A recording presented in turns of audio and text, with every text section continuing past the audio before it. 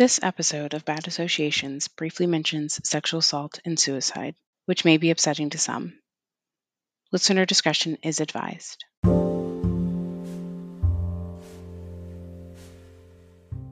everyone, welcome back to Bad Associations podcast. This is Chev. On today's episode, I talked to Isabel. Isabel was baptized at 17 but left the cult just a year later at 18. In order to escape the cult, she went through some extreme measures, such as moving 3,000 miles away to live with a complete stranger who she eventually married. We talk about a wide variety of things, from getting her GED at 38 and being a Latina woman in tech. She talks about her eye-opening experience at just 6 years old after watching the films The Gods Must Be Crazy, and how her art journaling has really helped with her healing journey. It was such a great chat with her. I hope you enjoy.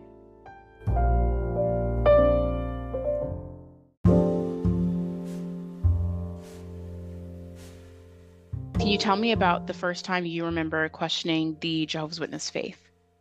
Yes, I have the exact memory. I was born in the late 70s, and in the 80s, mid 80s probably, there was a movie called The Gods Must Be Crazy. And it featured, from what I can recall, I haven't seen it since I was a kid, the movie surrounded a story of these tribes in Africa. And I remember seeing these indigenous people living in huts, and they weren't wearing much clothing, and they had a language I had never heard. And I remember thinking to myself as a child, well, how can God be mad at them? How can Jehovah be mad at them for not speaking the same language I do? How are they going to read all of these books? They don't have a door. How are you going to knock on their door to tell them about God? This seems weird. Like, it doesn't seem like that's right.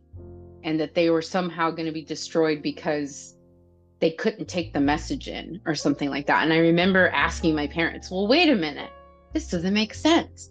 And I was probably like 5 or 6 years old and just kind of like, I don't get it. This just doesn't seem fair.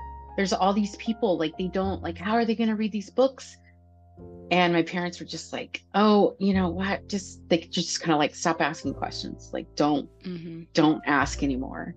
That was sort of my first, I remember as a young child, just sort of having those questions. Like, I don't understand. And I don't understand why they're bad people.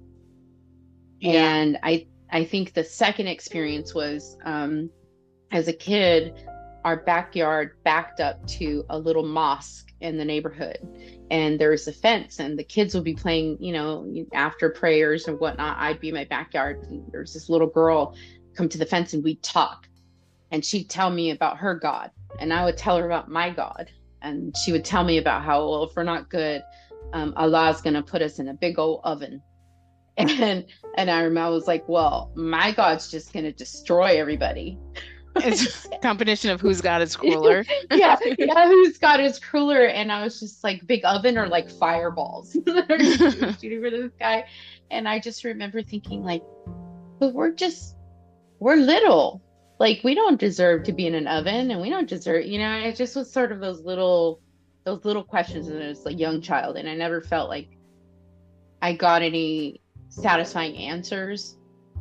I just kind of got more reasoning, read the Bible, or you questioning is not right, and those sorts of things. So I was I was probably one of those, but why kind of kids, very inquisitive, and constantly my little brain was thinking of all these different things, and it actually never sat right with me from a small child. And I have pictures of myself as a kid, and you could see it in my face. Like, I just looked sad, depressed, angry.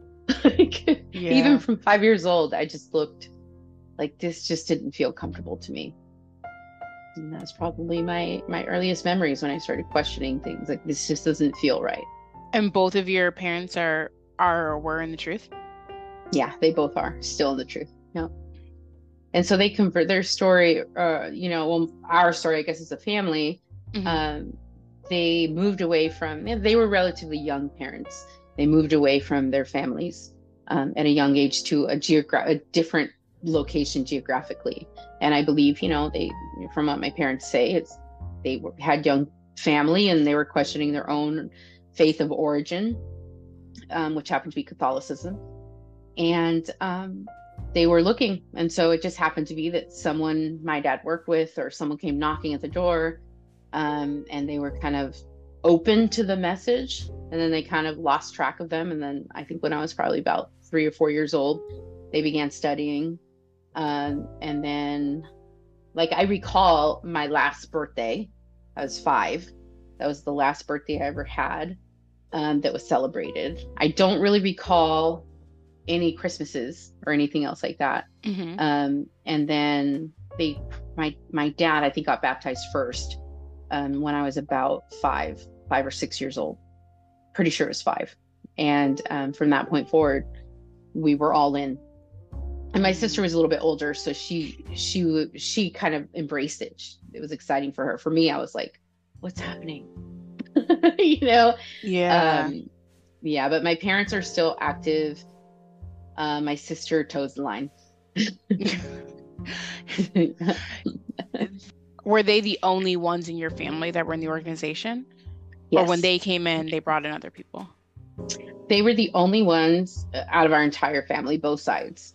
I remember as a child, it used to cause a lot of family fights. We'd go to, because oftentimes the only times we took vacation was during holiday breaks from school. So It would be Easter time and Christmas time. And typically, because we were the ones who moved away from everyone, we would travel to visit them.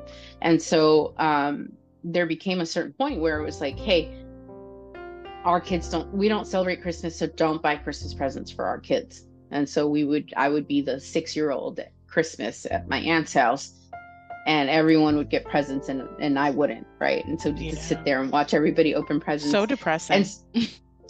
And I remember a couple times there were arguments where they would, because my grandmother was a devout Catholic, all his, my dad's sisters were all devout Catholics, and there was just this sense of like, you betrayed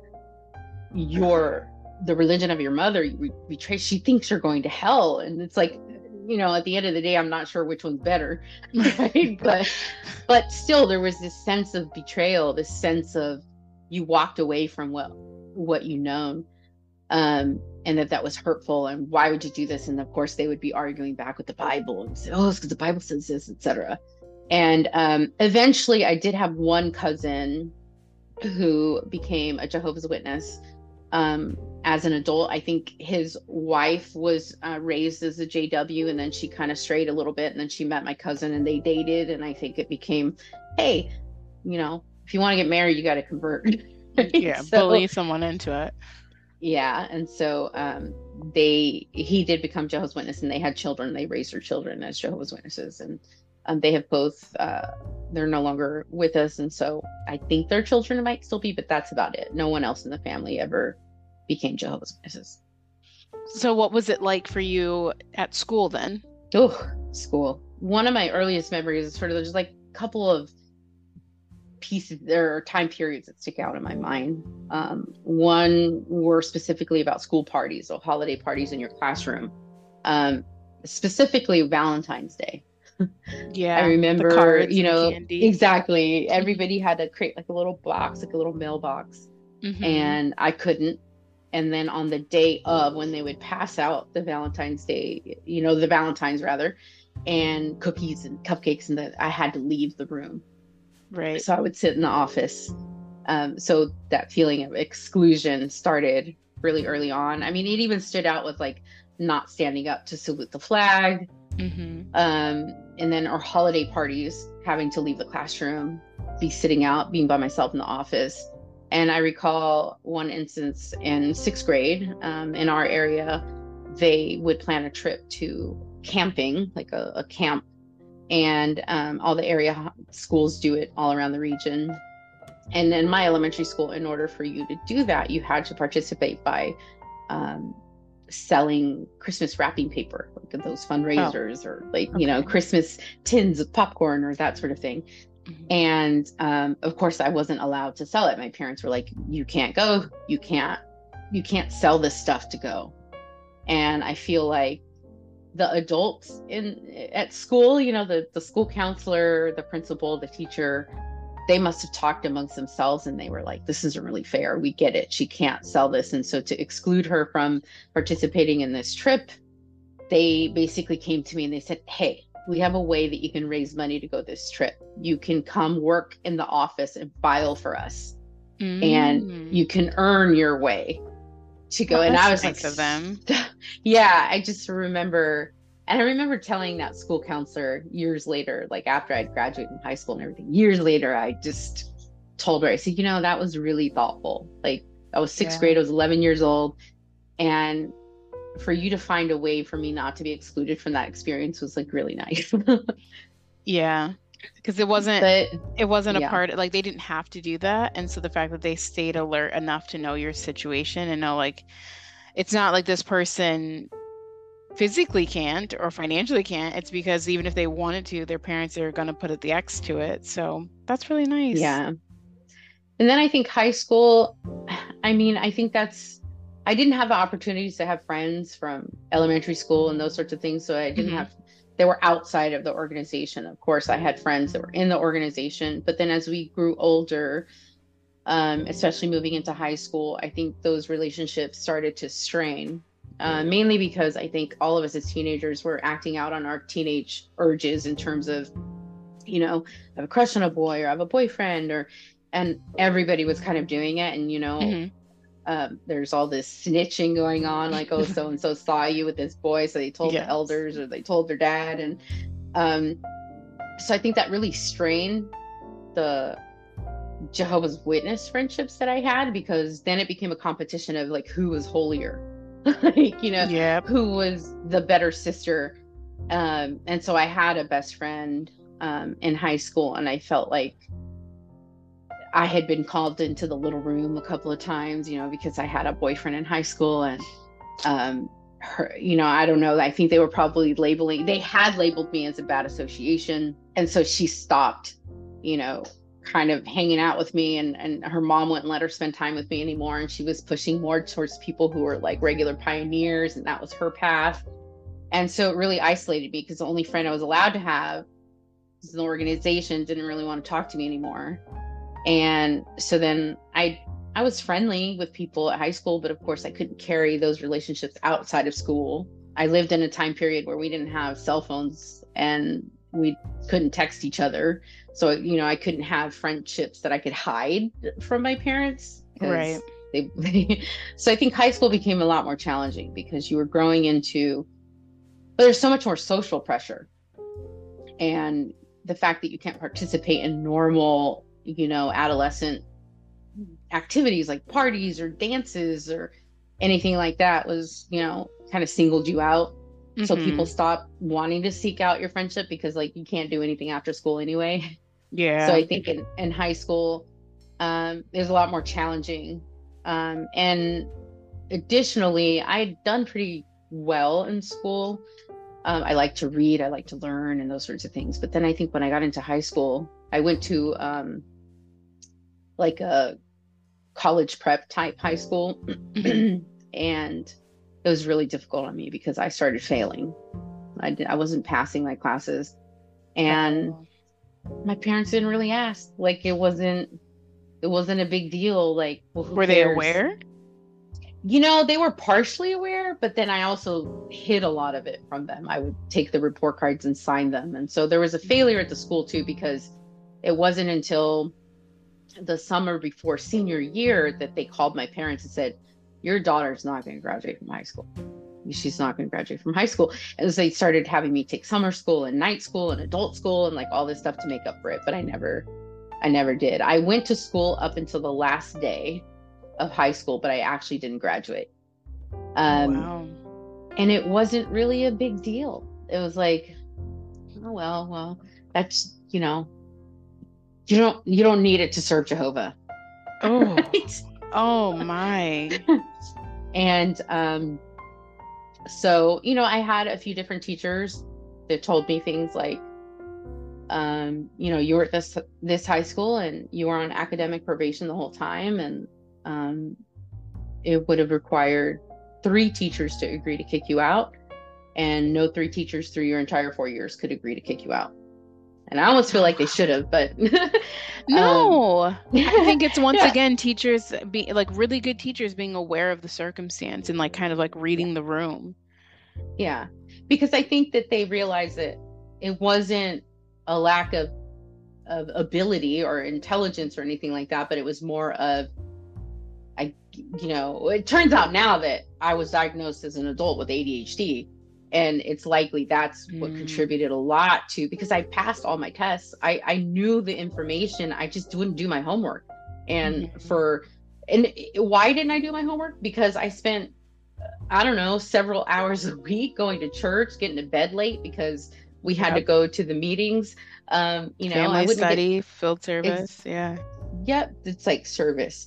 The Friday, Bible study, and then the Wednesday meeting, and those they wouldn't finish until like 9:30 at night. My parents would always Yeah. want to go grab something to eat, so I didn't get home till 10, 11 sometimes, and so there's a lot of focus on this is your priority, and so I wasn't doing homework. Um, and it wasn't like anyone was sitting and saying, yes, sit down and dedicate your time to homework. And so Hmm. I think the organization failed me sort of in secular school, but they don't really, you were given the message of like, school isn't important, having a higher career, definitely don't go off to college. Mm. So all of that, I think that's why my parents were like, well, it's no big deal. Just go get a job because you're not going to go to college. Right. Um, and so I remember even one time, um, Not to interrupt, I think it but was, even in the yeah, idea of like go get a job because you're not going to college, well, your job opportunities, having yeah, a high school diploma would have helped that. So it's like even if like we're not even saying like go to college and have this crazy career that pulls you away from Jehovah. I mean, just enough to like have like make ends meet and survive, with life necessities. Like they didn't think and they didn't have enough forethought to think, well, she still needs to have something at the basis, like even the lowest level, so that she can not have any sort of holdbacks. I mean, I think there's an added element to my story, which is that I'm a child of immigrants, right? And so Fair, my fair. my parents sort of come from, they had sixth grade educations, and my father was able to build a career out of that, right? He didn't have a high school Right. diploma, and so I think there's sort of a cultural difference between the schooling system that they had in their home country versus the American school system. Um, so I think that most parents, especially those raised here in the United States, would have that same thought process. But I think for them, it was kind of a little bit of ignorance, right? Well, I don't have one. I have a sixth grade education. Like she finished high school. Surely that's enough. Enough, yeah. Yeah. And I mean, in that And sense, I don't fully blame them because it is yeah, in their mind is like, I got this from nothing, I'm yeah, way behind you. So if I can get this far, why the hell can't you? But also every year that goes by, the expectations of us in like the secular world is getting more like harder and harder and harder. And so it's possible that, even with that sixth grade education, he did become successful. But what's being yeah. asked of us now in this, every new generation is being asked for way more to get way less. Absolutely. And I think, my story has a happy ending that even, despite not having the education or rather the college degree or Right. even the high school diploma, I still managed to be pretty successful in the secular world, right? And Love it. so, um, it's like despite them. So they were right, but they were right. So now it's like you're proving their argument, but like that wasn't the point, Like it's like yes, it worked out well for Yeah. me, but that's not really the point. Yeah, it's just like because I think the truth is that I'm the exception and not the rule. And that's Mhm. honestly true because if I've talked to anybody throughout my life who say, well, you didn't go to college and you're successful, I'm the exception, not the rule. That is not true for most people who don't graduate from high school. That is Right. not true for most people who don't go to some college. And I happened to get my GED when I was 38 years old. Mm. And I was able to kind of work that through therapy, but I spent years and years and years holding myself back because I carried so much shame because I did lie on job applications and say that I graduated from high school. and that I had a high school diploma. I didn't take a job at a pretty prestigious university because I was afraid they were going to do my background check and find that I didn't have a high school diploma. Mm. And so I Let's was be honest, embarrassed. they're not checking. Yeah, I agree. I was able to get through 38 years of a career without anyone ever checking. Yeah, they're not. Um, but it really did hinder my self-esteem, because I was so worried that I'd be found out, so I wouldn't push myself. It was really that imposter syndrome, right? Spending a lot of Absolutely. time trying to figure that out. But I've had a successful career in technology. I've been in tech, so a woman in tech. I'm a Yes. Latina, so a Latina tech, like a Hmm. very, very small percentage of Latinas in tech. And I did that because I worked hard. I had the right mentors. I did all that stuff, but I did it. And I did it on my own, right? No family support, no, that sort of thing. There's a huge part of my story, which is how I left, which I'm Hmm. sure we'll get to. But, despite it all, I did well for myself. And I'm proud of that. And now I'm getting to the point where I'm actually telling my story. I told my story for the first time at work, which I work for a pretty big company, and was able to sit on a panel for International Women's Month, and be able to tell my story that I grew up in a fundamentalist sort of religion that didn't really encourage school, and that, I dealt with imposter syndrome and I dealt with that lack of confidence. And, look where it got me today. I still kept trying. And now, instead of being ashamed of my story, I'm embracing my story and say, this is a part of who I am. And this is, if anything, I should be proud of the story and not ashamed of it. Yes. Applaud. High five. I Thanks. agree. I'm so glad that you were able to do that panel because don't I agree with your statement that you're the exception, not the rule, but in the sense of like our stories are not unique in that there are so many Yeah. people that are parents because they're the authoritative figure. They have so much say so on our roots and our foundation. And so it almost seems like when you finally get to that point where you're healing and you're filling in the gaps that they made, you're like taking 12 steps back because you have to repair all the foundations first in order for your growth. And that takes a really strong person because a lot of people would Yeah. let that be like, well, I can't because my foundation's all fucked up because my parents let me down. And it's true, they did let us down, but I mean, it's not an excuse to just throw it away and be like, oh, well, I guess I'll never amount to anything. No, of course, because at a certain point you have to take responsibility for yourself, right? And so, and that's sort of when I decided to leave and how I left and everything else, that was on me. And I look back on it now, being in my 40s, and I go, okay, well, there's certain things that I've had to live through and endure that I didn't know how to handle. I didn't know that this was trauma. I didn't know that this is traumatic. And it isn't until, I've spent years and years in therapy. I knew I needed it, right?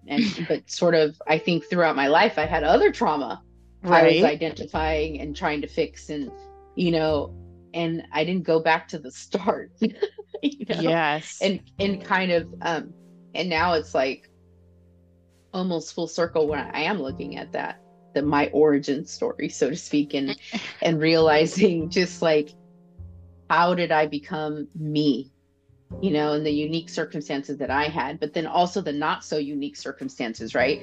The way that we were all taught was all the same language, the same day at the same time.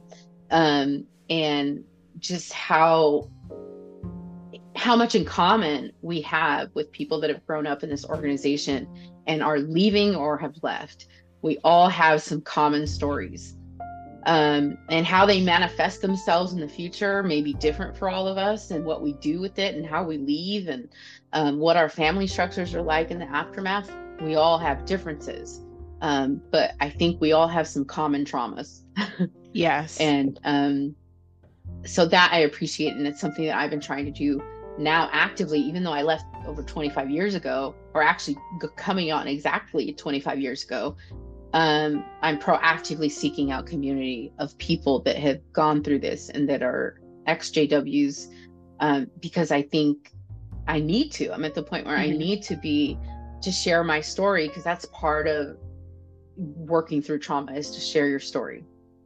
And that's why I'm talking to you today, because I feel like this is just as important for other people to hear, just as important as it is for me to share it.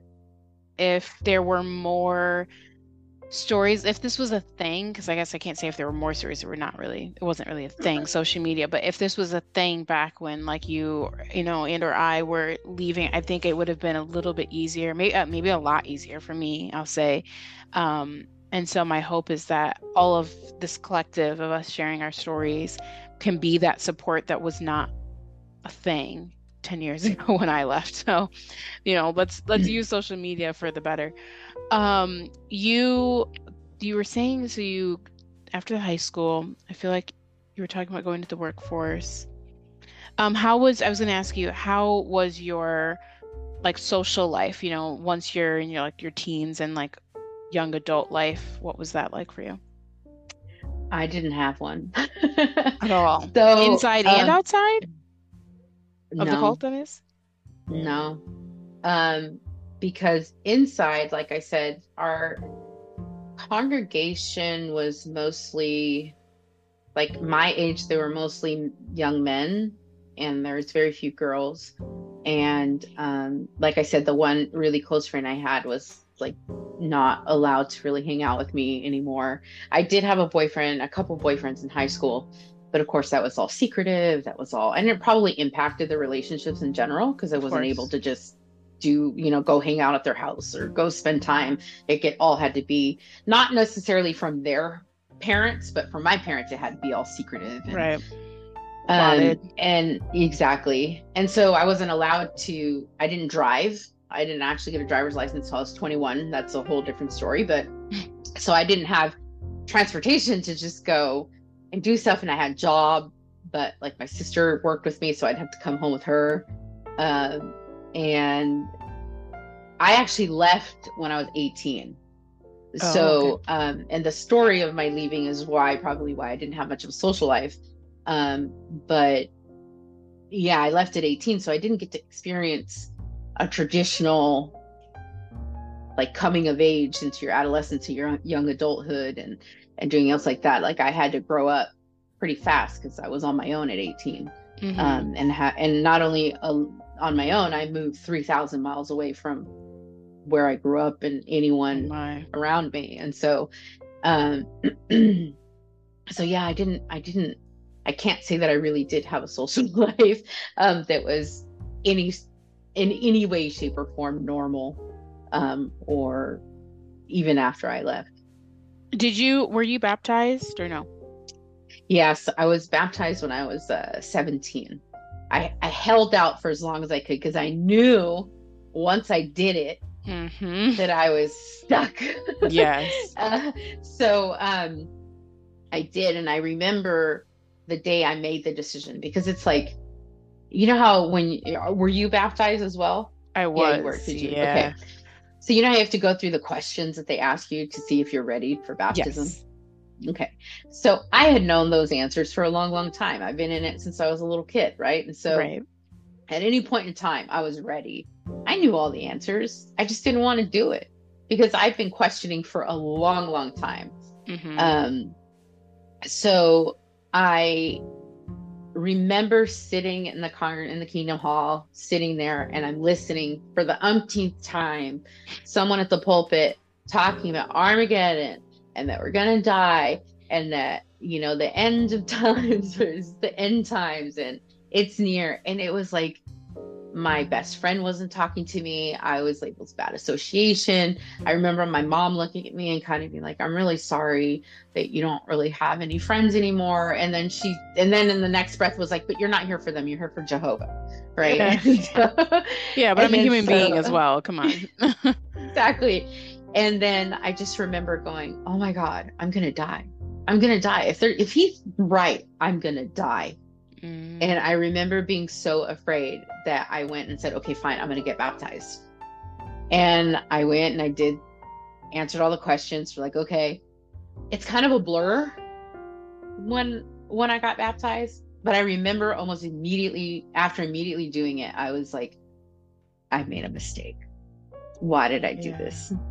Because I could have left later, although leaving didn't seem possible for me either, because again, being a child of immigrants, being, Latina, like it's already part of that culture and tradition to stay at home until you marry, right? Until you Right. get married, you stay at home with mom and dad if you're a girl. And so, already have those traditional cultural values, which by the way, all the rest of my culture's been wiped away because of being a Jehovah's Witness, but that part of the patriarchy was still intact. So it really was like, well, what do I do now? I don't know how to get out of this because I can't support myself quite yet. I can't leave, but I made that decision at 17. I got baptized, immediately regretted it. Hmm. Um, and then I was like, what do I do now? Yeah. So you didn't waste much time because it's only a year later and then you left. Did Yeah, you leave with like some sort of warning and or plan, or was it abrupt? I had a plan. It was abrupt to my family, but I had a Okay. plan. Right, of course. Um, so, and this is where my story gets all a little crazy, but on my 18th birthday, so it would have been, the year prior to leaving, um, I met somebody on the internet. Hmm. And this was a time where home computers were starting to become a thing. I happened to have a friend who helped me build my own computer. So Wow. I was already dabbling in like chat rooms. So now I'm finally, for the first time, this is like the late 90s, mid to late 90s, I'm getting exposed to chat rooms. And so then I'm starting to meet people, talk to people, exposing me to people that I would have never otherwise been exposed to because Hmm. you're locked down in your general community or your congregation. And I met this person. He was older than I was, first flirting, and he hears my story, and and he offers up a way out. It's like, you can come live with me, I'll buy you a plane ticket, you can come move to where I live, and there you go. And So he's how old? he was about 9 years older than I was. So he was in Oh, his goodness. late 20s. Yeah. And I was 18. And so we enabled this plan. We enabled this plan that on that day that we chose, I would get on a plane from where I lived and move across the country. And I had prepared in advance, ahead of time. I had gotten rid of things that I could get rid of. I secretly, or so I thought, packed my bags, duffel bags. The day of, I enlisted the help of a friend and his girlfriend.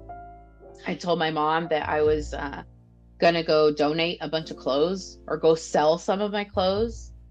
Um, and so all I had were like a backpack and two duffel bags. And I got dropped off at the airport. Oh And I my remember it was gosh. raining. I remember it was raining and I'm leaving and I'm like, I didn't have a cell phone, but I had a pager. And Throwback. so, yeah. And my pager was blowing up. It was my mom. And she's blowing up my pager. And she had gone shopping with me a couple days before. She looked for the items that I had just purchased in my drawers and she realized they were missing. So she knew something was up. I did call her when she started paging me at first, and I was just like, what's going on? She's like, I don't know, something's weird, like your clothes are gone. I was like, oh, well, I'm selling stuff. Well, what about the new stuff you did? So it was kind of like the question. I was like, Mom, everything's fine, just don't worry about it. I'm literally at breakfast with my friends, I'm gonna go sell the clothes and then I'll be back. I never came back. Wow. And so I moved across the country to a person that I had never, ever met in person, only talked to on the phone.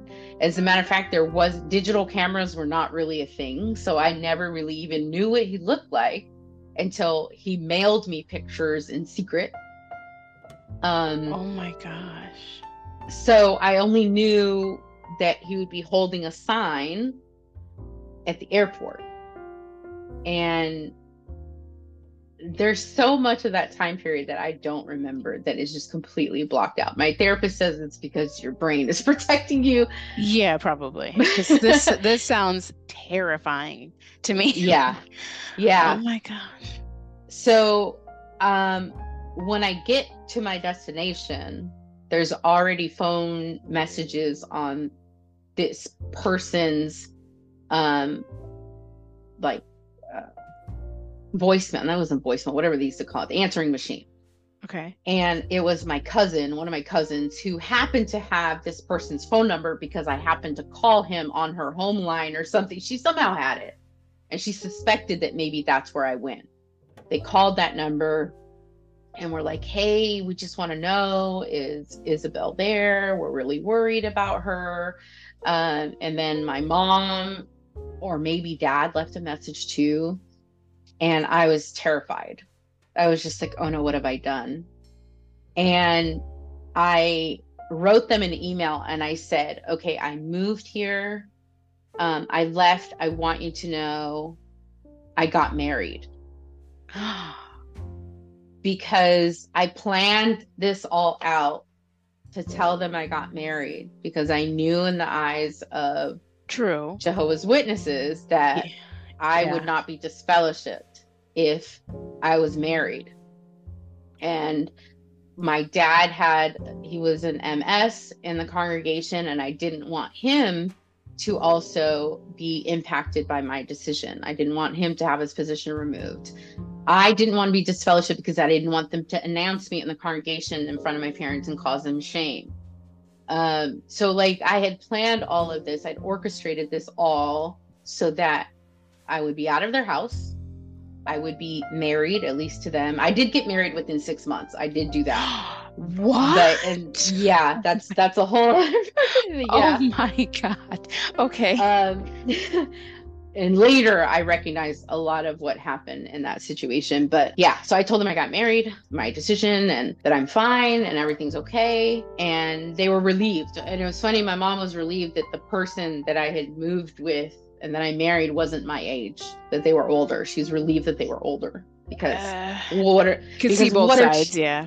Yeah, because what are two 18-year-olds going to do? How they're going to survive? At least he's older. Or I don't know what, her perspective was. But from my side, the person that I ended up moving with and ended up marrying was significantly mentally ill, right? Mm-hmm. And I was too young to recognize a lot of those things, but they suffer from bipolar depression and things like that. And so they were having sort of an episode when I arrived and was very conflicted. He was like, I don't know if I did the right thing. I don't know if this is the right thing, right?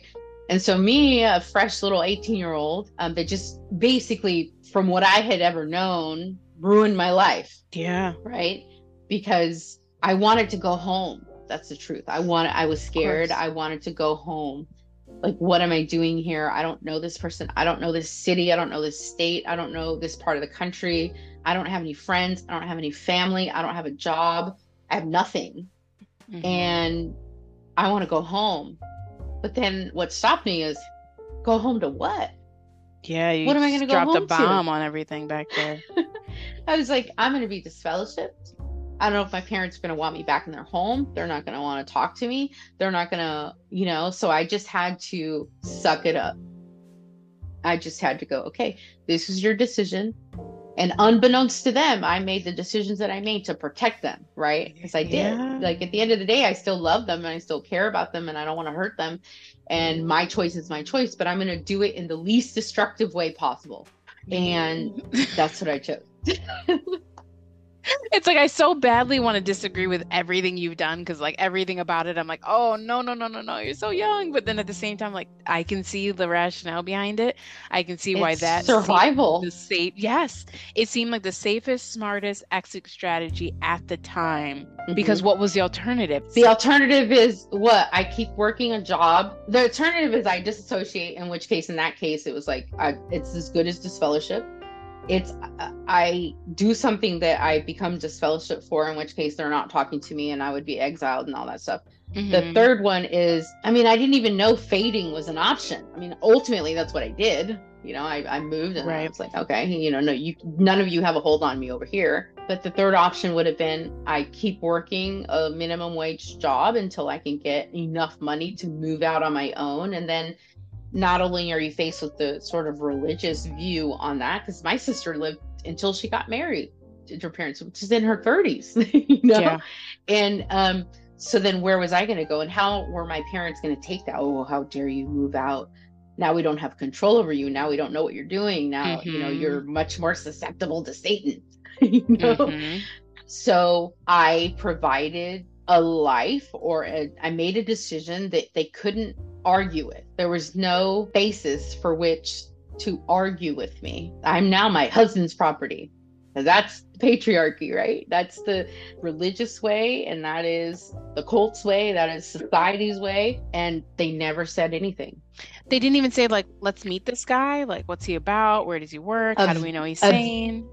Eventually, but that happened maybe a year later that I flew back and he came with me. Yeah, it happened later, and it was sort of like, here's my husband. And by that point, you were legitimately married. Yeah. So how did you decide, like, let's actually become legally married and like make this official? I mean, I think that while we were chatting online, I mean, that was sort of the romanticized vision. You think you're in love, both sides. And for me, I was just like, I need to get out of here. And this is my Desperation. ticket out. Yeah, it's desperation. Like, I don't, and so when I get there, it's sort of like you have to learn to like, and I don't even know if it was really love. Ultimately, what I see the experience as was it was an opportunity for me to grow up. And that's what I did. I mean, if you think about today's science on the brain, I Mm-hmm. was right on time. Like by the time I turned 25, that's when I realized that this marriage was not going to work, and that he was not the right person for me. I was not in a good situation. And my brain, it's like one day it woke up and said, all right, this is what I want. This isn't it. Made plans, sold the house that we had purchased a year before that. I packed up all my things and moved back to where I was from all by myself. And I did it. I just said, you know what, this is not right. And I got divorced and left. Good for you, though. Because Yeah. it could have easily turned into another like desperation thing where it's like, well, let me just stay here, you know? Well, I've alluded to other traumas, and some of those other traumas I experienced was infertility and miscarriages. So, Mm. that was something I was pursuing when I was living there, eh, doing IVF, doing all those things and getting pregnant and having miscarriages. And so I think, I guess my upbringing makes me very confused about whether or not I believe and things are meant to happen, or things, whether things are meant to be. But sometimes I do think that, like, man, that was a really good thing that I didn't end up having children with this person, because I would have been stuck, or at least for a little while. But ultimately, what I learned from the lesson was that my upbringing made me very vulnerable to predators, and he was a Absolutely. predator. And I may have been his first victim, but I won't get into details, but there have been several others after me. And that has been a hard thing to come to terms with on many different levels, because you think that you're smarter than that. You think that, well, I could have spotted that, but I didn't. I was a child, and I was in desperation to survive. And this Yeah. was a way out. And I was completely vulnerable to someone that wanted to prey on someone's vulnerability and Yeah. their neediness. And so, I think growing up as a Jehovah's Witness, it makes one incredibly codependent. And so that was it. That was the opportunity. And I can take ownership of that and say, no, well, I sought the opportunity as well, and it helped me escape, but I was preyed upon too. So that's a reality. Maybe because you went through that situation with the cult, you were stronger and able to leave the next manipulative environment, which was your husband. To somebody else, maybe they would have stayed longer because they were like, well, I've never had to make a sacrifice like this. I've never had to jump the gun and move 3,000 miles away, you know? Well, definitely. I think there was a certain sense of like, I didn't go through everything that I went through to just go through this bull. Exactly. Yeah. Yeah. I deserve to have a partner that respects me. I deserve to be treated right and or treated well. And ultimately that led to, it was almost like a light bulb went off. I turned 25, and by 26, I was done. And that's typically when your brain is developed, and that executive function part of your brain is telling me this is not a good situation. You deserve better. Leave. And that's what I did. So ultimately my story is I've been married 3 times because what ended up happening after that is I moved back to my hometown. And so now I'm near my parents, where I had been living across the country for a good period of time, living my life openly and freely. Now here I am. So now I'm back reverting in a way to that little child who needs to be obedient to her parents and afraid and has so much shame and guilt about wanting to be an independent person that has nothing to do with Jehovah's Witnesses, right? Yeah. And so the expectation is, oh, now you're back and you're single. Well, you can't date.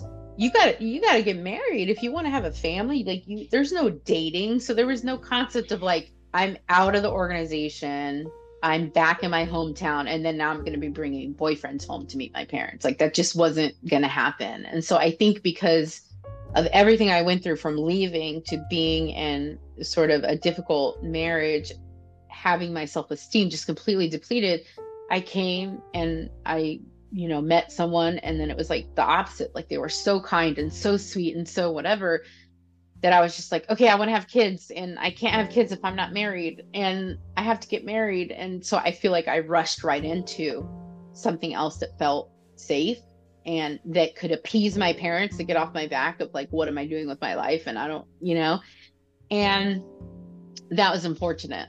Right. And that was difficult because the person was very kind and very lovely, and it wasn't fair to them ultimately. And we tried, and it just didn't work out.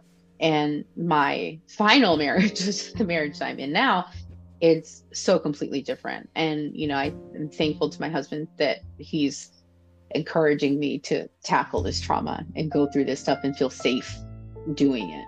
Because your other husband wasn't a Jehovah's Witness either, was he? No, no. Mm-mm.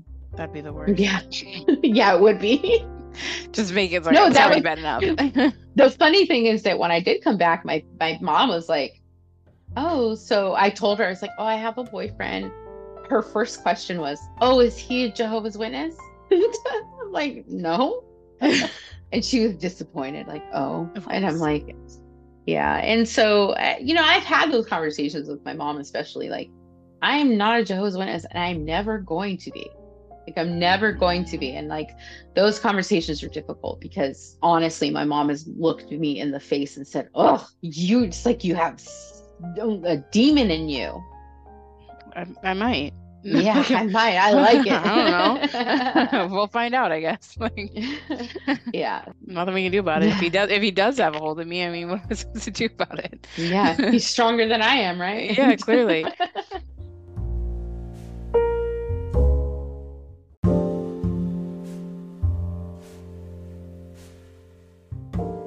But I'm glad that your husband now is like helping you through this weird stage. I don't want to say that we're needy. That's very rude to ourselves, but there's layers to it. And some days it makes you feel like stronger because you're like, oh, I went through like this really fucked up situation.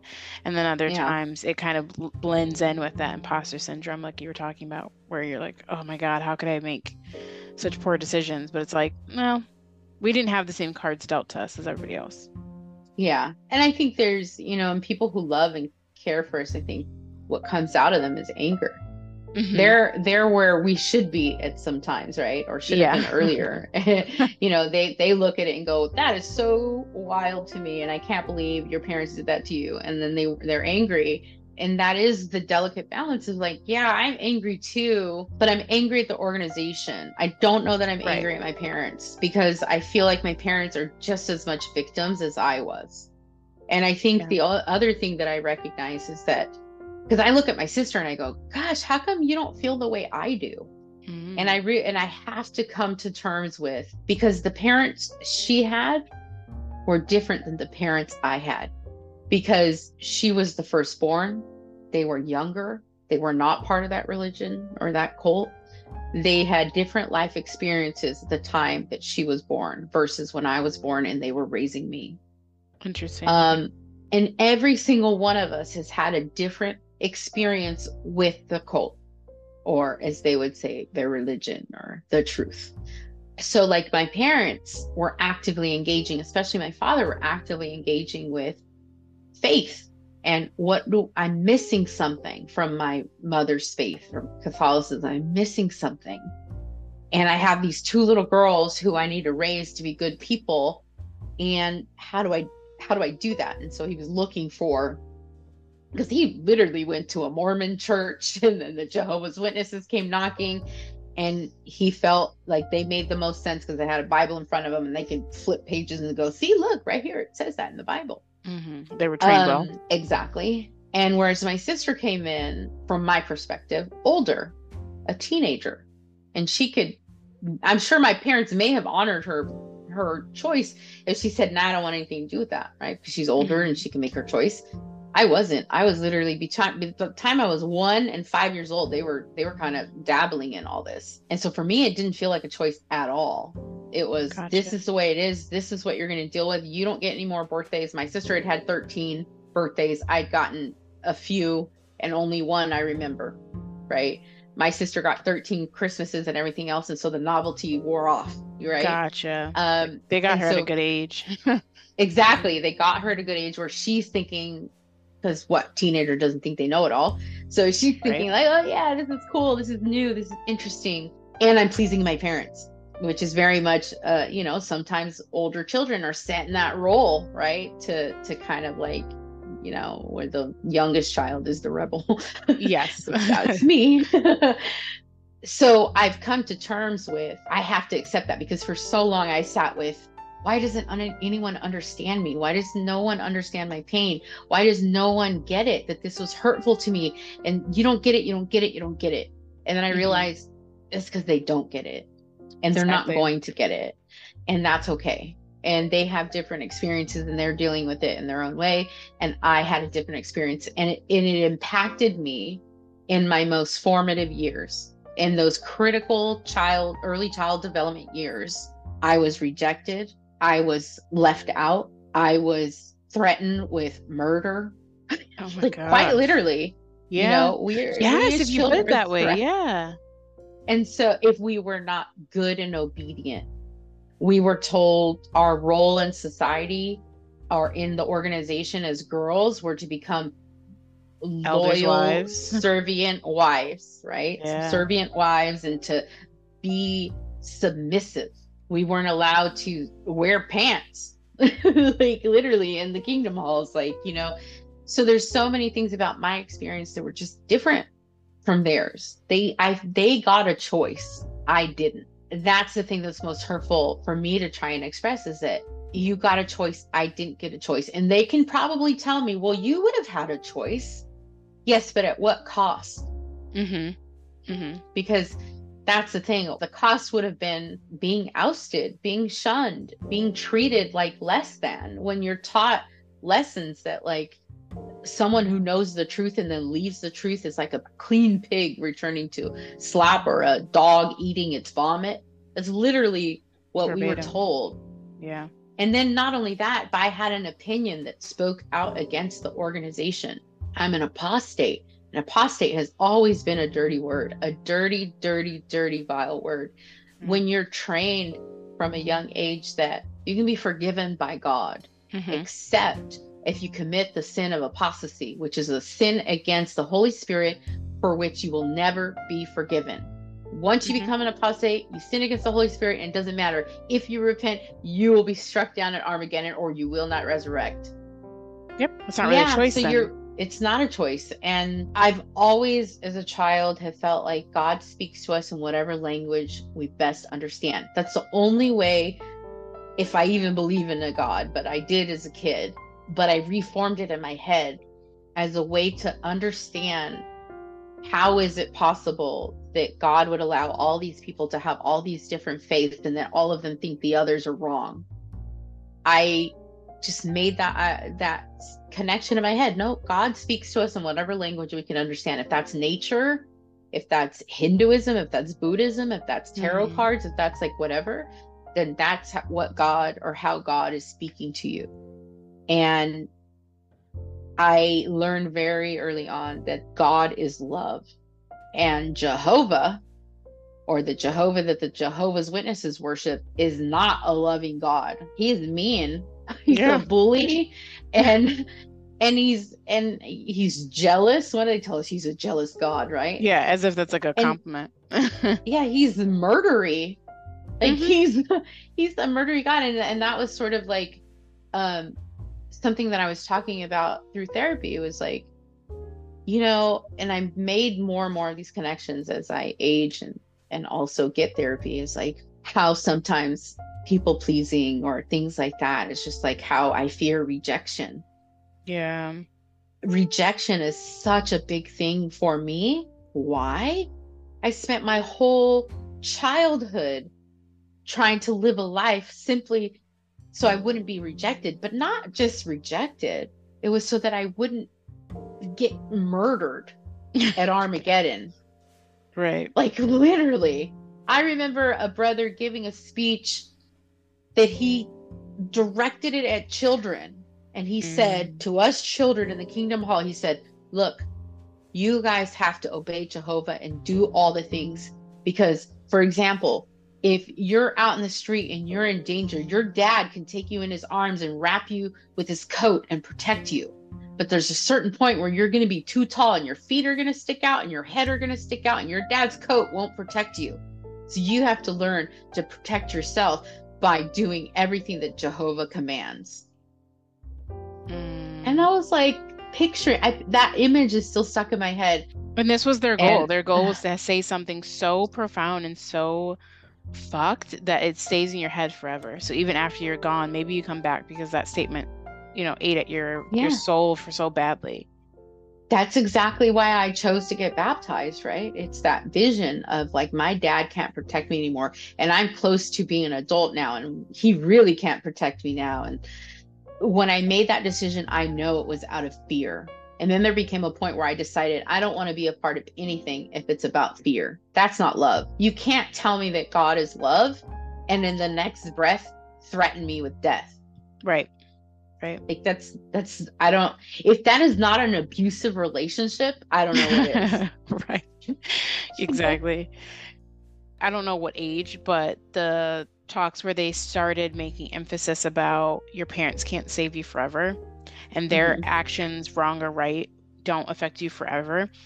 And when I look back on it now, it's kind of like, who decided that there was like this age cutoff? Like, where in the Bible did it say, as soon as you legally turn 18 or as soon as you're 25 or whatever, like, it's not like buying lottery tickets where there's like an actual written down law that says you have to be a certain age to purchase them, like it. But for some reason in the Kingdom Hall, they were, once you hit a certain age, your parents, even if they're following everything Jehovah says, like, doesn't mean you're going to make it to paradise or make it through Armageddon.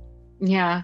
And part of me, like when I think about that and everything that's just been kind of shoved down our throats and in our minds all these years, like that's kind of why it's easier to forgive my mom, especially, but my parents, it's this, right? They've been fed the same drivel that I was as a kid, and they've been in it for way longer than I have.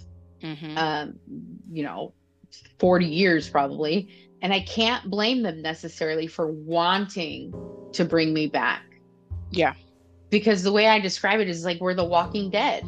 They're looking Yeah. at us, and at any minute, I could actually be with them having dinner. And any moment, Armageddon could come, and I'll just be struck dead, and they will never, ever, ever see me again. But yet, the Yeah. entire motivation for them to become Jehovah's Witnesses and stay Jehovah's Witnesses is because they want to see the people that have died. My parents both lost. My mom lost her parents when she was 23, both of them within 6 Oh, months. oh my. And so she's been living almost her whole adult life without her parents. And her only hope is to see them again. She's now lost siblings. That only reinforces the Yeah. idea that you need to keep toeing the line so that you can survive it long enough to have them resurrect. So when they see me, they go, great, I'm going to see my parents again. I'm going to see my sisters again, my brothers and everything else, but I'm not going to have my one daughter. That's not their fault, And so channeling my anger at where it's rightfully deserved, which is toward the organization, which is toward the governing body, which is, which is my rage of my experience. But I also have to let some of these things go. because it's important for my life and my happiness.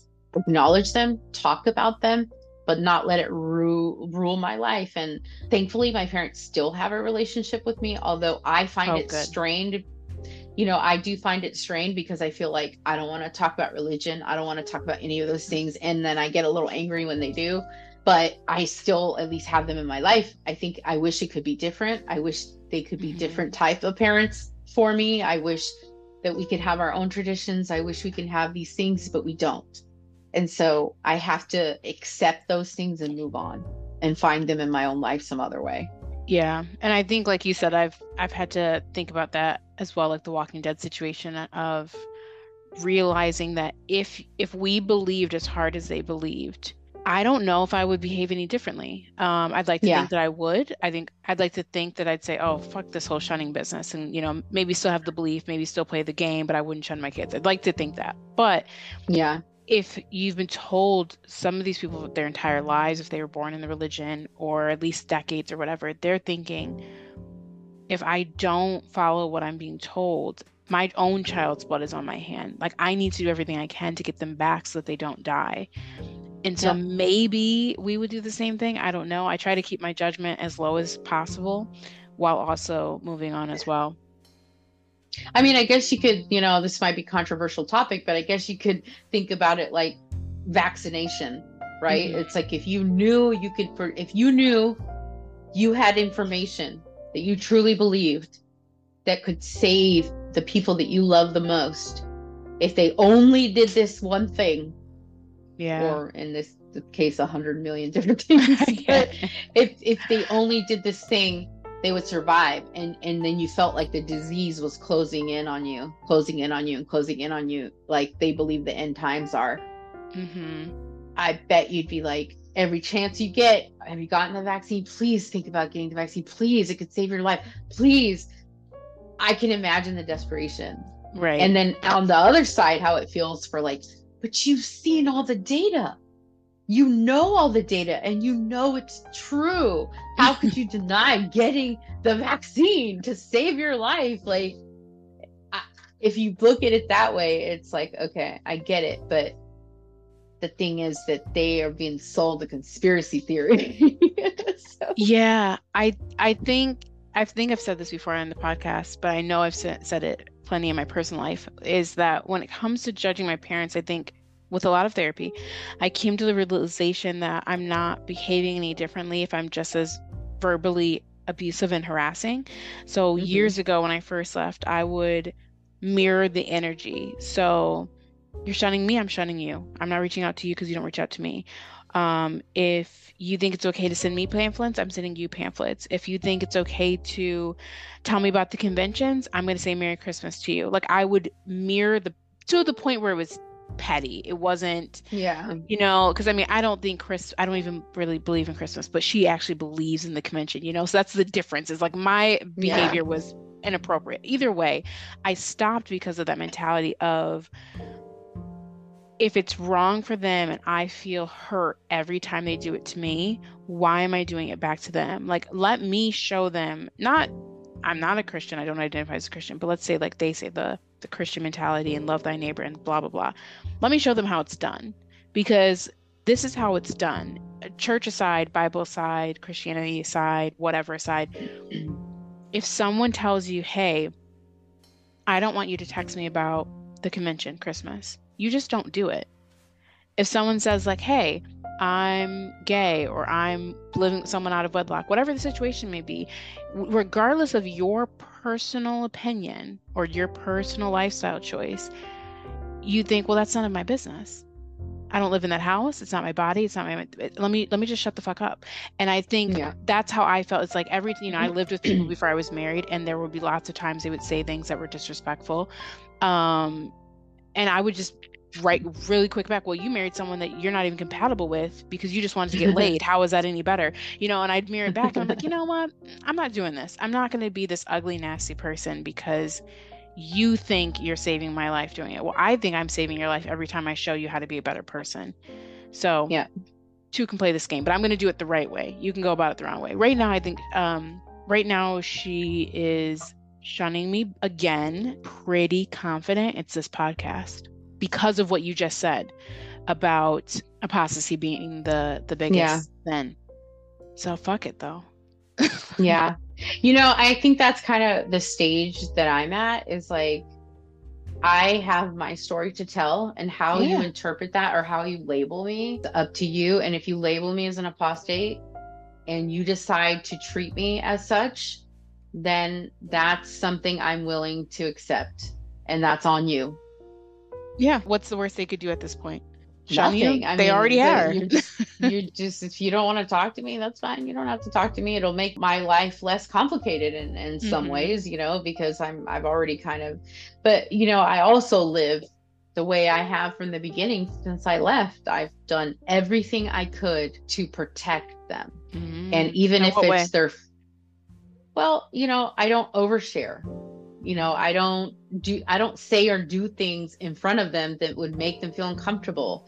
I left the way that I did in such a way that would protect their dignity in their congregation, their friends, right? You know, the way that I left, and then I got married, and, you know, so that they wouldn't lose their privileges or lose their friendships or be marked that they had a naughty daughter, you know, those sorts of things. Like I have, and I continue to do those things. I just don't rub things in their face, and I respect their choice, right?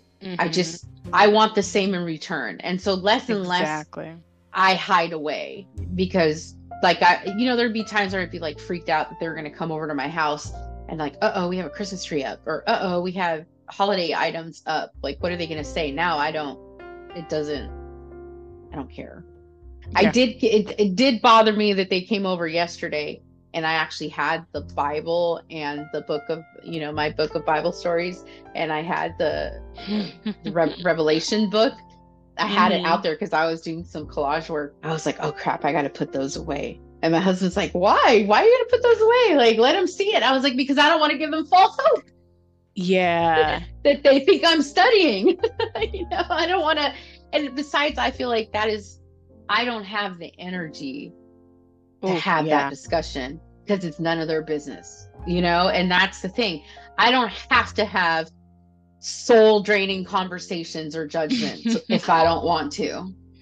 And, you know, and I don't have to defend myself. And so I'm not going to put myself in a, you know, there's sometimes that I pick battles where I'm like, okay, I'm going to fight this one. But there are most of the times where I'm just like, just let them be. They have their beliefs. It doesn't have to be your belief. Absolutely. I don't rub it in their face. Don't rub it in my face. So there came a certain point where my mom kind of got the hint, and she stopped giving me literature. It used to be every single time I would see her or she'd give me a little gift, there'd be a Watchtower in there and an Awake magazine or something like that. And I would just throw it away. I wouldn't say anything. I wouldn't be like, don't give it to me. I enjoyed throwing them away. If I could burn them, I would have burnt them. But it was therapeutic to throw it away. And I don't have to necessarily go out of my way to be hurtful to my parents. Right. Even though sometimes I feel like they deserve it, because I feel like, you know, it's like, you don't respect my boundary. Absolutely. Why should I respect yours? But I think just like you came to the conclusion, it was just like, let me just lead by my own example and do things the way I would want to be treated. And let's see how that plays out. Yeah. And it's ridiculous because, I mean, no matter what our age, we are the children in this scenario. And so the fact that we, the children, are teaching our parents how to respect others' boundaries and like how to respect each other's, like, hey, like, can you just not do this? Hey, can you not say that? Hey, can you? And it's like, why am I teaching you this? This is something you should have taught me in like elementary school when I was a toddler or something. But here I am at our big old age teaching you how to be nice to others. Like, this is sad. Are you not embarrassed? Well, you should be. It's like, no, because there's just sort of righteous indignation that comes with being a Jehovah's Witness. I mean, if you're walking around the world thinking you are the only people chosen by God. The arrogance. And wow. Like, it's just that judgmental arrogance and the amount of gossip and all this other stuff that goes on in there. It's sort of like you're always looking at other people of how you're superior to them because you're God's chosen people, and that everyone else is just going to be struck down by lightning bolts and fireballs. And there you go, get to step over their dead bodies. Like, it's so fucked up and weird, man. That they're just like, oh, look at that. And then the literature just shows like smiling people, purportedly Jehovah's Witnesses, who are like smiling and giggling at like fireballs People are being behind dying. them and all these dead people. It Yeah. is so creepy. Like, it's borderline psychotic. Yeah. Like, are you okay? Because you shouldn't be taking this as such a normal thing. Yeah. And then I just think that when you take all of that and you have all that imagery and all of those repetitive messages for a small young child, and you don't see why that could cause development issues, like, it's like, that's why. But it was just like, that was something that really kind of came through in therapy. It was like, no, you don't understand. I grew up with the threat of death by God. Like, it's like, so like, if I was messed up, or if I lied, or if I had a boyfriend, it wasn't that my mom was going to spank me. It was like, you're going to be murdered by God, like, as a child. And it's just sort of like, do you realize how messed up that is? Like, that is so messed up. And if you think about it, this is something that I've been thinking about lately.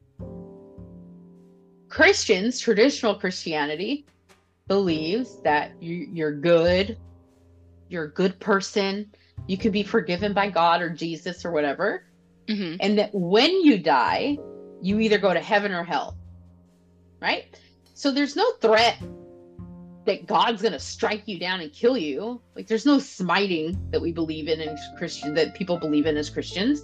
It's really in the afterlife. This whole thing is about the afterlife. So whether, if you happen to be a religion or a faith that talks about reincarnation, it's about what you do in this life, how you'll transition in the next. Oh, but not Jehovah's Witnesses.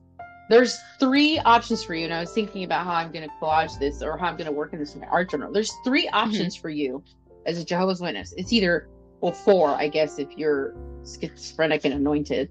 But one is you die in a black emptiness. There's nothing. You're just dead. You're gone. Nothing else happens to your soul. Exist. You don't exist. 2, if you're anointed and you're one of the 144,000, which I'm pretty sure they already came up. They already have that number like 3 times over. Yes. But you go to heaven. And what that looks like, I don't know. You're God's army or something like that. But you're going to be in heaven. 3, you're alive when Armageddon comes, and you either survive it or you get murdered at Armageddon. You get slaughtered at Armageddon. So there's a real threat to your life. It has nothing to do with allowing your life to end naturally, and then the hope for some sort of afterlife.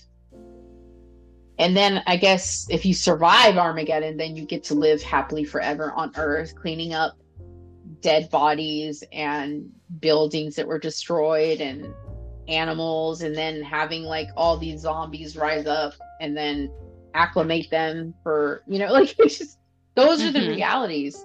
But I realize that most all religions are not about, there isn't the threat that God's going to actually do the killing. It's you die, and whatever happens after is because of what you did while you were living. Not that what you were living will decide whether you live or die as in your human flesh. To me, that adds an entirely new dynamic that most other religions have. Like, if you are, someone that believes in reincarnation, you're like, oh, I got to be a good person. I've got to do this or that, because, I may reincarnate as someone of a lower caste than I am today, right? Or I'm going to, be something better in my next life. But for Jehovah's Witnesses, at least from my understanding of the religions that I know, it's the only one that I know that has a real threat to you while you're alive. I think it's all in their head. I think other religions that think like, oh my God, if I do this, I'm going to be struck down. Like, it's not that someone told them that. It's that I wouldn't know, but I think that's what it is. I think you're right in that Jehovah's Witnesses are different in that it's not like we just imagined it. It's genuinely how they tell you it's going to happen. Like, this is going to happen. This isn't I wonder what God is going to think if I do this. They make it very clear. If you do this, God is going to kill you in Armageddon. 100%. Yeah, and that's going to be tomorrow. Right. Yes. Let's not forget. Yes, we don't know. Any day now. That's true. Like a thief in the night, it's gonna come, and it's just Right. like, oh my God, like, And for a kid, time is so like you can't even understand the concept of time when you're really little. So you're like, oh my God, it really could be like tonight on the way home from the to, Kingdom Hall. yeah, and then I'm gonna die, but I'm so, it's just so, it's so traumatic to have that Yeah. be what is put in your little brain as a child, and to think that it doesn't affect you. Like, so for so long,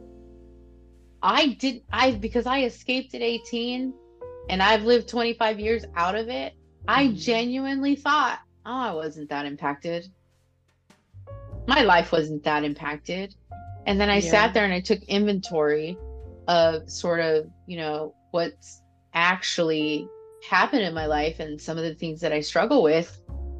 Absolutely, it's impacted my life, and it still continues to Mhm. impact my life. And and so those are the things that I struggle with now. And so I'm intentionally deconstructing, because even though I don't have issues with the belief systems, like I don't feel like I struggle with um going, but I don't know, I really believe this, and then I'm having doubts about their teachings. No, I 100% don't believe in their teachings. Like, that's that.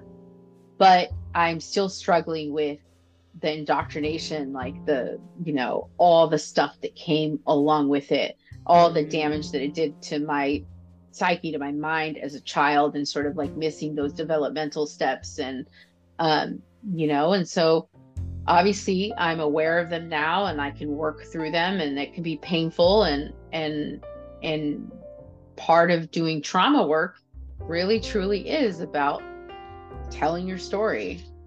That's the best way to get through the trauma, is to tell your story and then kind of learn from it. You learn your triggers and be able to Yeah. set the Oh appropriate gosh. boundaries. Hmm. Yeah, exactly.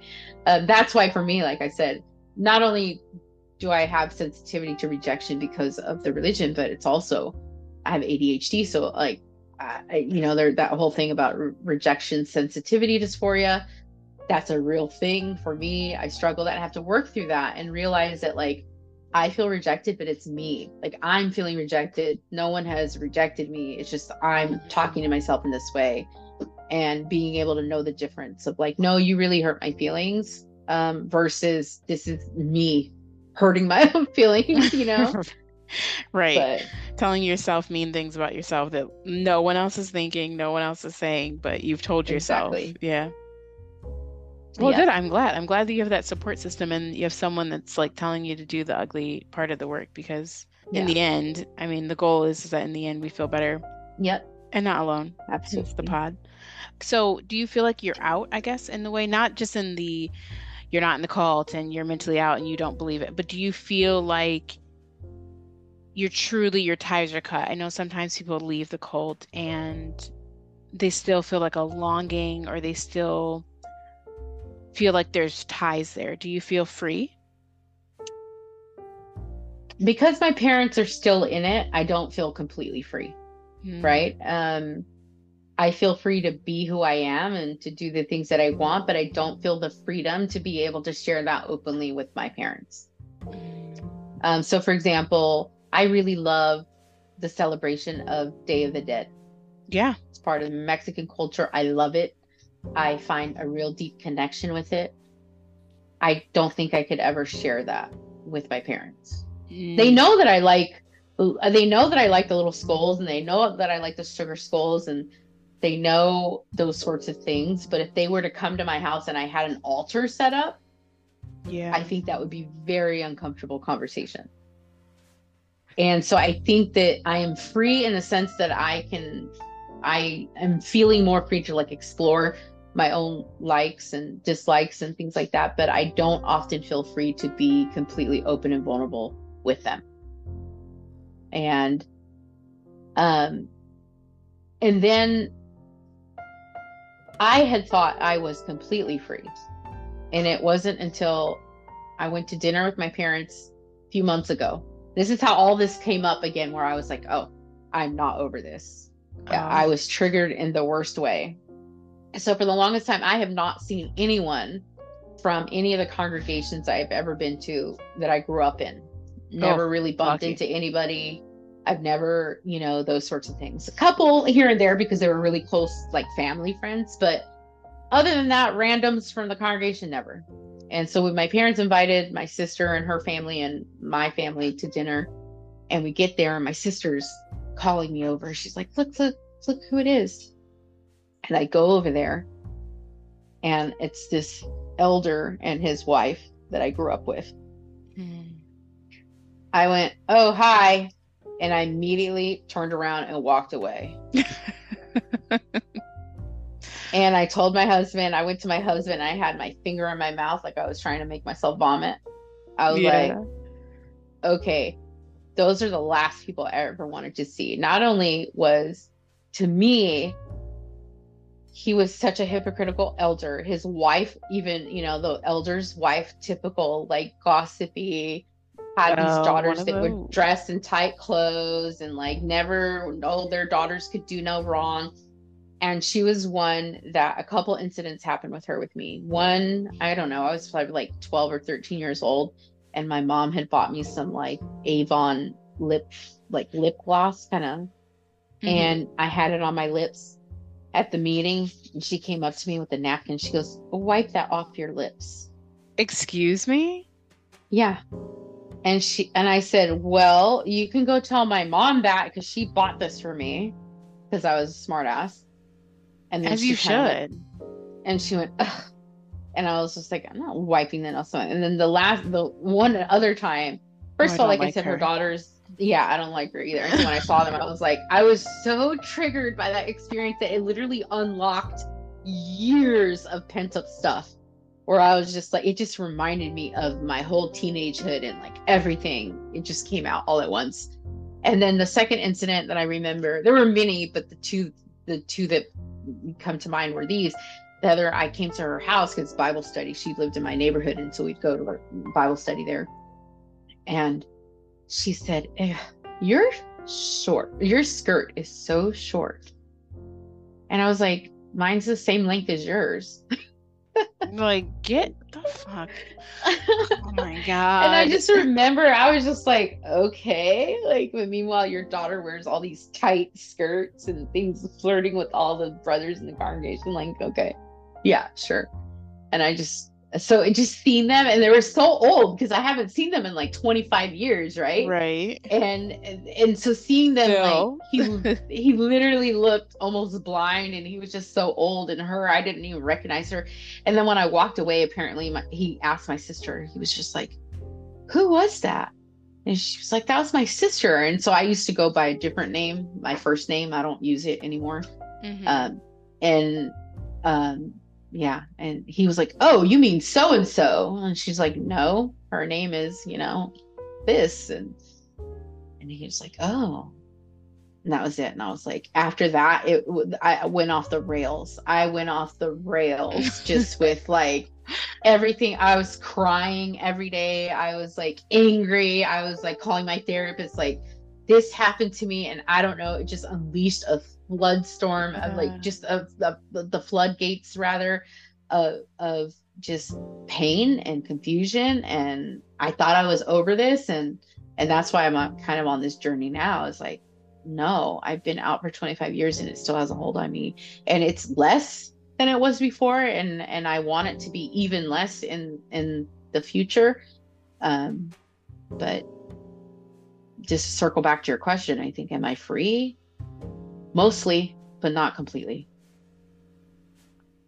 It's tough. It's also so shitty that it would be the family in the congregation that would trigger you.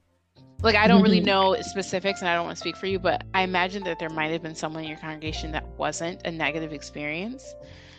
And it's like, it never seems to be that any of us ever run into those ones.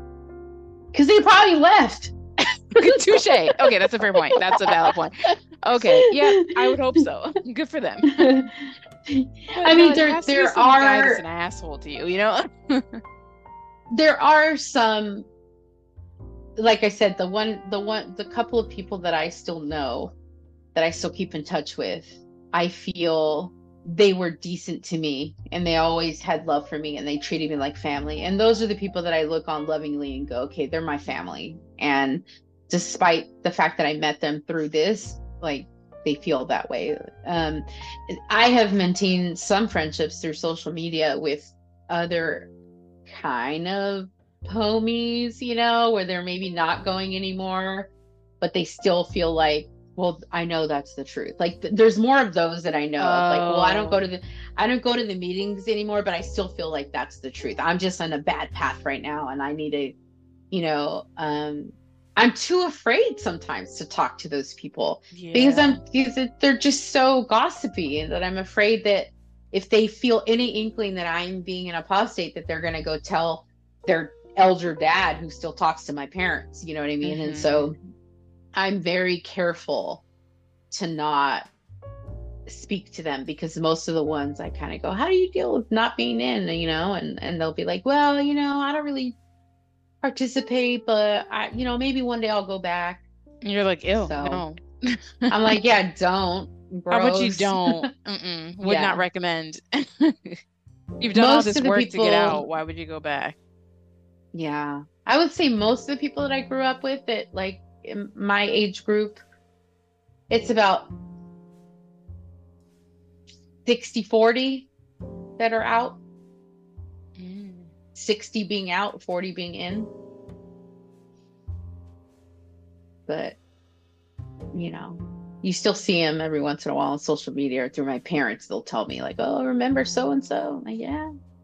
The other ones are gone. I always get the information pretty late. Like my mom just like picks and chooses when she wants to share information. But one specific one that stands out in my mind, and I don't want to speak for this gentleman because obviously there's so much nuance to it, but he was a father of someone I was very like one of my best friends. I mean, not just close with, she was like a sister to me. He killed himself. Mm. And this was maybe like a year or two after I left, I want to say. And I still think of that sometimes and just think, you it's one of those things like on the list of like, sexual assault, whether it's child or not, or, Hmm. then you add in suicide, addictions. And yes, addiction can hit anybody, but they make it seem like the cult is such like this bubble of perfection and safety and security and happiness. And so when something like that happens, I don't understand how that's not a huge crack in the foundation of people's beliefs. The interesting, was he a Jehovah's Witness? Was he active at the Oh time? yeah, he was an elder. Oh man. Yeah, that's because I would say the other, because we had a situation where there was like two people, like mostly the whole family was pretty active at the congregation, but they had a son that may have been active. I didn't really know them that well. We actually ended up babysitting his kids for a little while. Mhm. And he ended up dying by suicide in front of his parents at his Oh parents' home. no. And I feel like that was brushed away with, oh, well, he wasn't a witness anymore, right? And so it was because he was lost. And I feel like they brush things away like that. And, speaking of like, child sexual assault, like I think I experienced that because in our age group, a lot of us that, it's like, there's a lot of inner congregation dating and things like that. And like I Right. had a friend who married someone, they were pretty young, and she'd come from another congregation in another state, and then she ended up in his congregation, and their parents and everybody had left their congregation in their state because she was sexually assaulted by, I'm not sure if he's an elder or a ministerial servant over there. And they brought it to the attention of the elders of her new congregation in her new state. And they were one of first time I ever knew about this going on, that they didn't report it to law enforcement. No. And they try to deal with it internally, but then they didn't know what to do because that person didn't belong to their congregation, like all these other things. And ultimately they were, the family of the girl were like really upset. By that time she'd gotten married and things like that, but she started realizing that she wanted to fight this case and bring it to law enforcement and Good seek for her. justice. And that did happen. But I think in the course of it, and I don't know the details, I just know in the course of it, her family was basically shunned. Like, I don't know if they were disfellowshipped or anything else, but like nobody wanted to talk to them anymore. And she ended up telling her story on 2020. I don't know if you remember that show, Wow. a long time ago. Which She one? ended up, this would have been in the late 90s to early 2000s. She was in one of those episodes where she was talking publicly about her sexual assault and how they treated her and everything else. There was a lawsuit, I believe, that she was a part of once upon a time. And I just remember from my side as a young adult, a teenager, young adult, watching her and her whole family, who were in pretty good standing, completely fall apart. They all left the organization because of how they were treated. And as a kid, your parents are feeding you information, there's gossip in the congregation, and it's just like they were treated poorly. They were treated poorly, and it was For someone else's behavior. for someone else's behavior, and all they were doing was seeking justice and calling out that behavior and wanting to feel like why is this person still in their position? Why are they still being allowed to attend the Absolutely. meetings? Why isn't he in jail? Those sorts of things. And and I just remember that was my first up close and personal sort of we knew her, and that to see her on TV, and the reaction that I saw around me was more like, oh, they're just not solid with Jehovah. That's why they're doing And this. They're but seeking who would be? attention. Like, who Yeah. would be after their child or themselves have gone through that? Like, that would rock my faith as well. Like, so, like, what's your Yeah. point? But it was like they were seen as the enemy. And I just felt like that was so gross to me. It was just Yeah. so gross to me that any parent or parents or sibling would just have to endure that, and to have their daughter have to live this nightmare over and over and over again, and feel like no one was looking after her. And her parents did the right thing and just said, fuck you guys, like, we Yeah. don't need to be here. And that's exactly what happened. But I think that stuck with me, just kind of even early on, as a young adult teenager, I had already left and things when everything really hit the fan, but I knew about it, there were rumors about it, and just kind of going, ew, we're just like the rest of those religions where they allow, clergy to sort of rape and abuse children. Like, this is gross, but we're not talking about it. We're not talking about it. Yeah.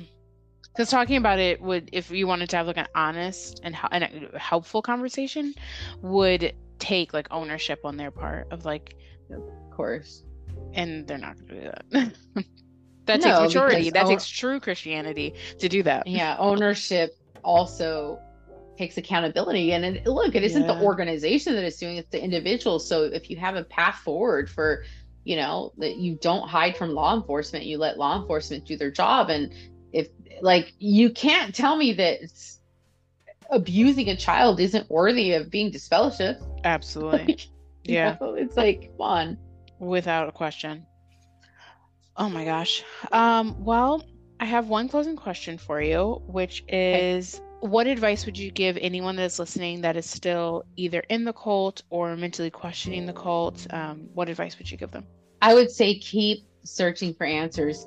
Don't hide away from truth, right? And so there's so many different pieces of information out there that you can explore on your own. I think you should always keep in mind that an organization that is trying to tell you not to question is problematic. And you should not be afraid to question the beliefs, the structure, any of it, and follow that instinct in your intuition. And I trust me, I know that our intuition has been harmed over years and years and years and years of just, telling to shut it down and to toe the line and listen and to just swallow what's been spoon-fed to us. Continue researching, continue speaking to other people that have left. Just be open-minded to the information that's going to come your way. And I think you'll find your way. And then know that there's a support system for you. And it's not necessarily going to be easy. if you decide to walk away. I've had to witness people that do walk away from their entire PIMI families, like every single member of their family is a Jehovah's Witness. And yet, in order to be their authentic self, they had to leave. And that is heartbreaking because they have no one, right? Especially, some members that have left because they have identified as something that that organization deems as wrong or sinful. Either they are, transgender, or they're gay or lesbian or whatever. They've had to leave their entire families and seek out support. There is a lot of support out there. There's community out there that will embrace you. And you'll have to find your way, and you will, and finding new connections, new friendships, new family or chosen family. And they're out there, and that's just keep moving forward and try not to look back.